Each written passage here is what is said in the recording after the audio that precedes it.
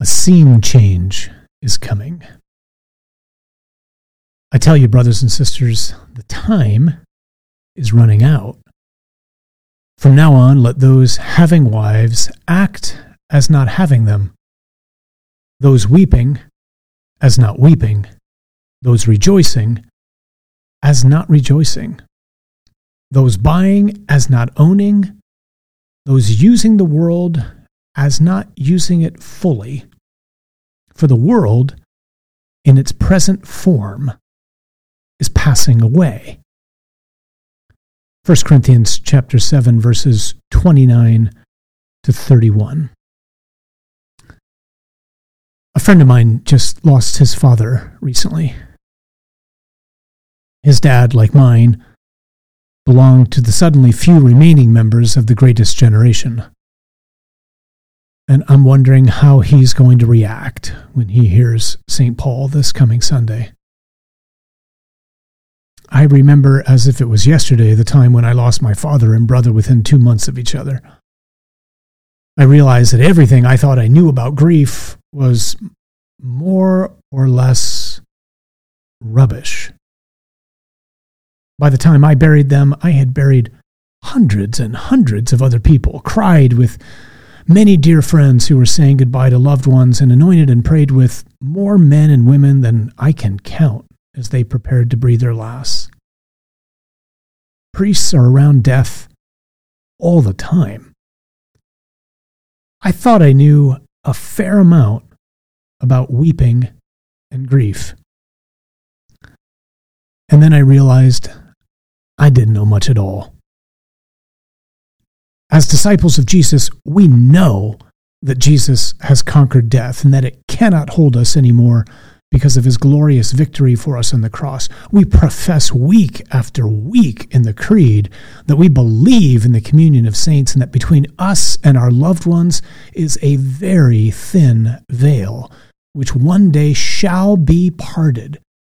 We know that we will see each other again in that kingdom where there is no sickness, no sorrow, no tears, and no death.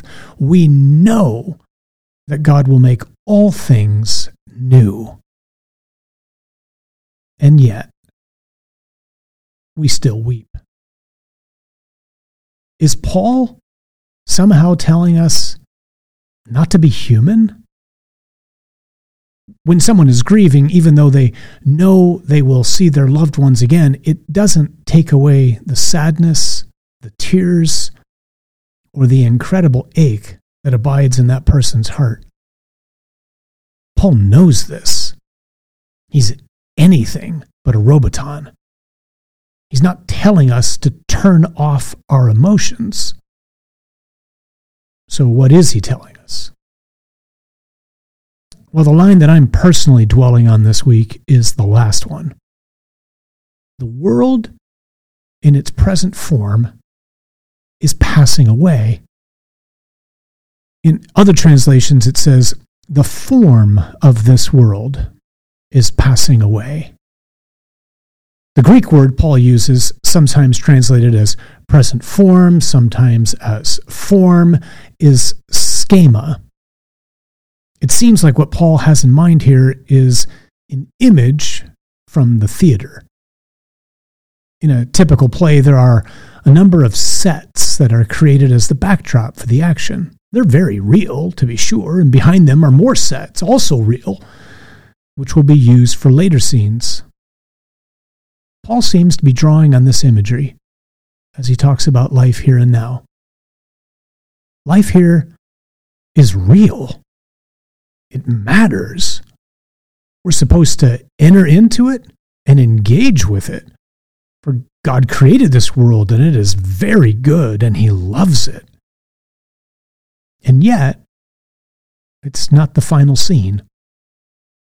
Like those sets on the stage, this is real, but there is another set coming, one that will never pass away. Some dear friends of mine are very involved in the theater. One directs plays and the other does, well, everything to help make them come off with excellence. I keep thinking of them as I pray with this passage from 1 Corinthians.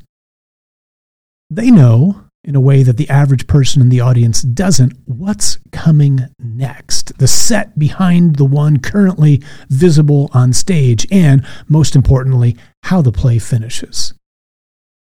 Even though there might be a terribly tragic scene on stage in the play, they know there is a glorious, grand finale coming. God is like that. Not that we're play acting, we're not. But he is the director of the drama that is creation and history, and he will not be outdone by Shakespeare, Chekhov, or Arthur Miller. This life is real, and it matters so very much, and for so many reasons. We will be judged, after all, by how we live our lives here and now. It's not the last set, though.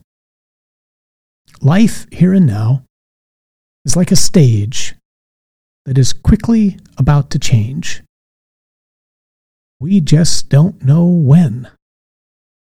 There really is a spectacular scene about to envelop us all, just out of view and beyond our wildest imaginations.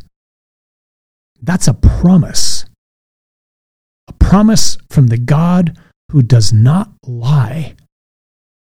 And because of this, we can weep, and yet weep as those who know one very real day there will be no more weeping. Or maybe there will be. But on that day, they will be tears of inexpressible joy.